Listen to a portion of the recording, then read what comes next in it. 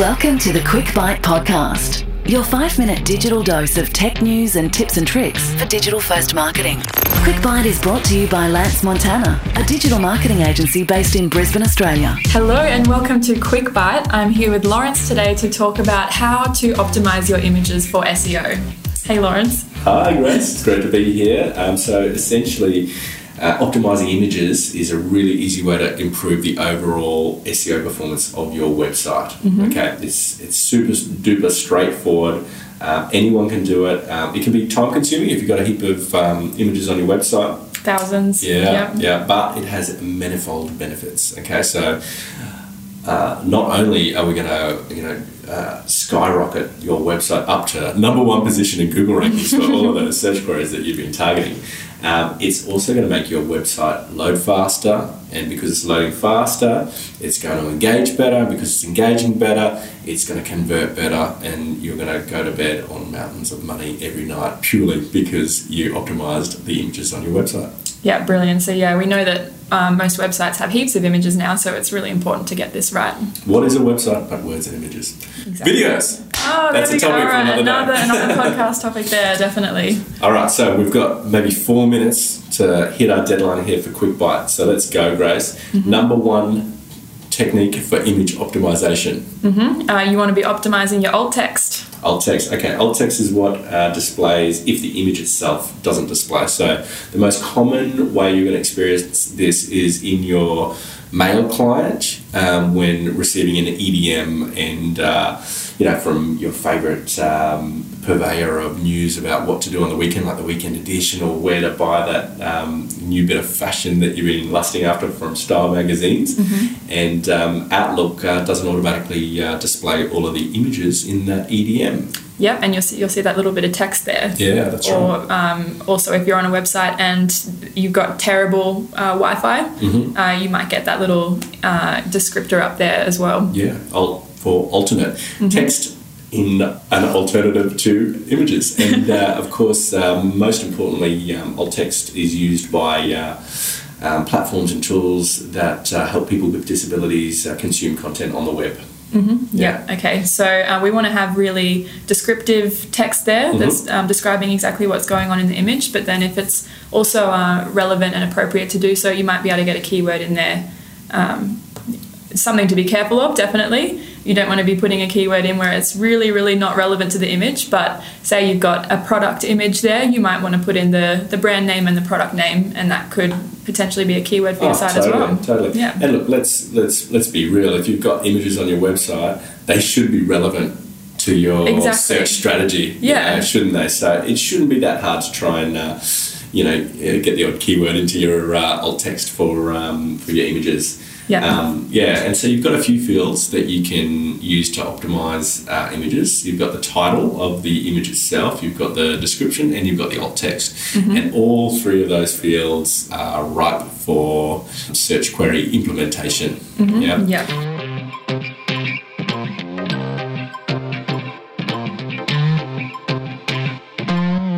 Image titles are a great way to get some keywords in there, but you've got to be careful not to keyword stuff, like all mm-hmm. optimization, yeah? Yes, yeah. So you don't want to be putting in 4 or 5 of your keywords that you're trying to hit, because that'll probably be a little bit of a red flag for Google that you're not doing the right thing. Absolutely. So it's pretty plain and simple stuff, right? So just don't use the default file titles that come from your camera. Mm-hmm, yeah. Okay, and put something descriptive, short and relevant that ideally includes some of your target search queries. Yeah.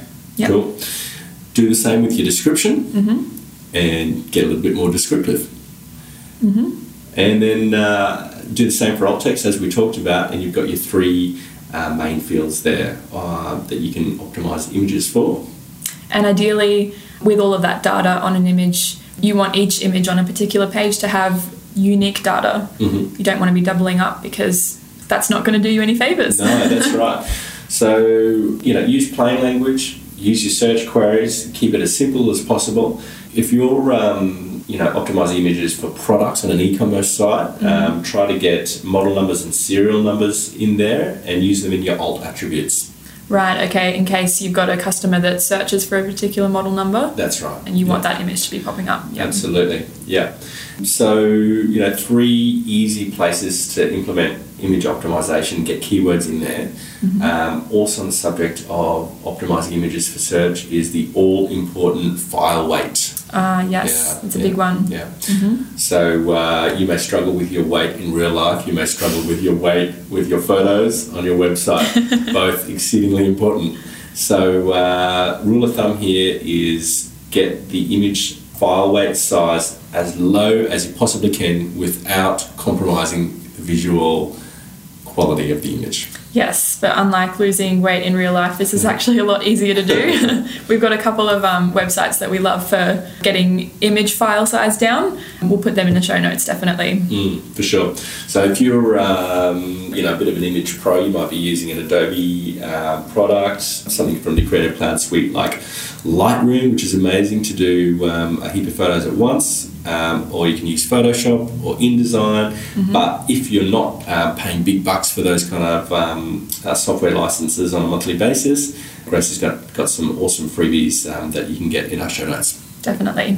Cool. Okay.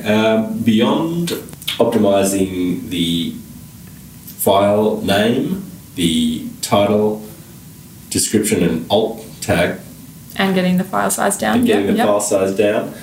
The other main thing that you need to think about when optimizing a website for images is not using images when you don't need to.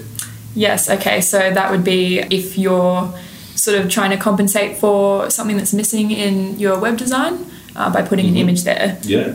Use CSS, use the website style itself, use your developer to make the color of a certain area of your website pink or orange or give it design rather than use an image. It's going to make your website faster. The worst possible implementation of an image on a website when there shouldn't be one is taking photos of words and then putting that on the website. That is a double whammy no-no, because those words aren't actually searchable or indexable by Google. So you're losing, potential valuable word content that can be found by Google on your website, and you're adding a heavy image file, which slows down the website again. Yeah, and the majority of your keywords and all of your relevant content that's written in that page or post is just invisible to Google. So no good at all. Last one here, guys. Use an image sitemap. There's heaps of ways to do this automatically, and we're going to give you a few tips on how to do it. It's entirely dependent on the website platform that you're using, but just make sure that you've got images included in your sitemap or a specific image sitemap so that Google can actually find the images. Okay, brilliant. So we'll put a recap of all those pointers on how to optimize your images for SEO in the show notes. And if there are any topics you'd like us to hit in the next episode, just give us a yell via the social media handle @Lance Montana.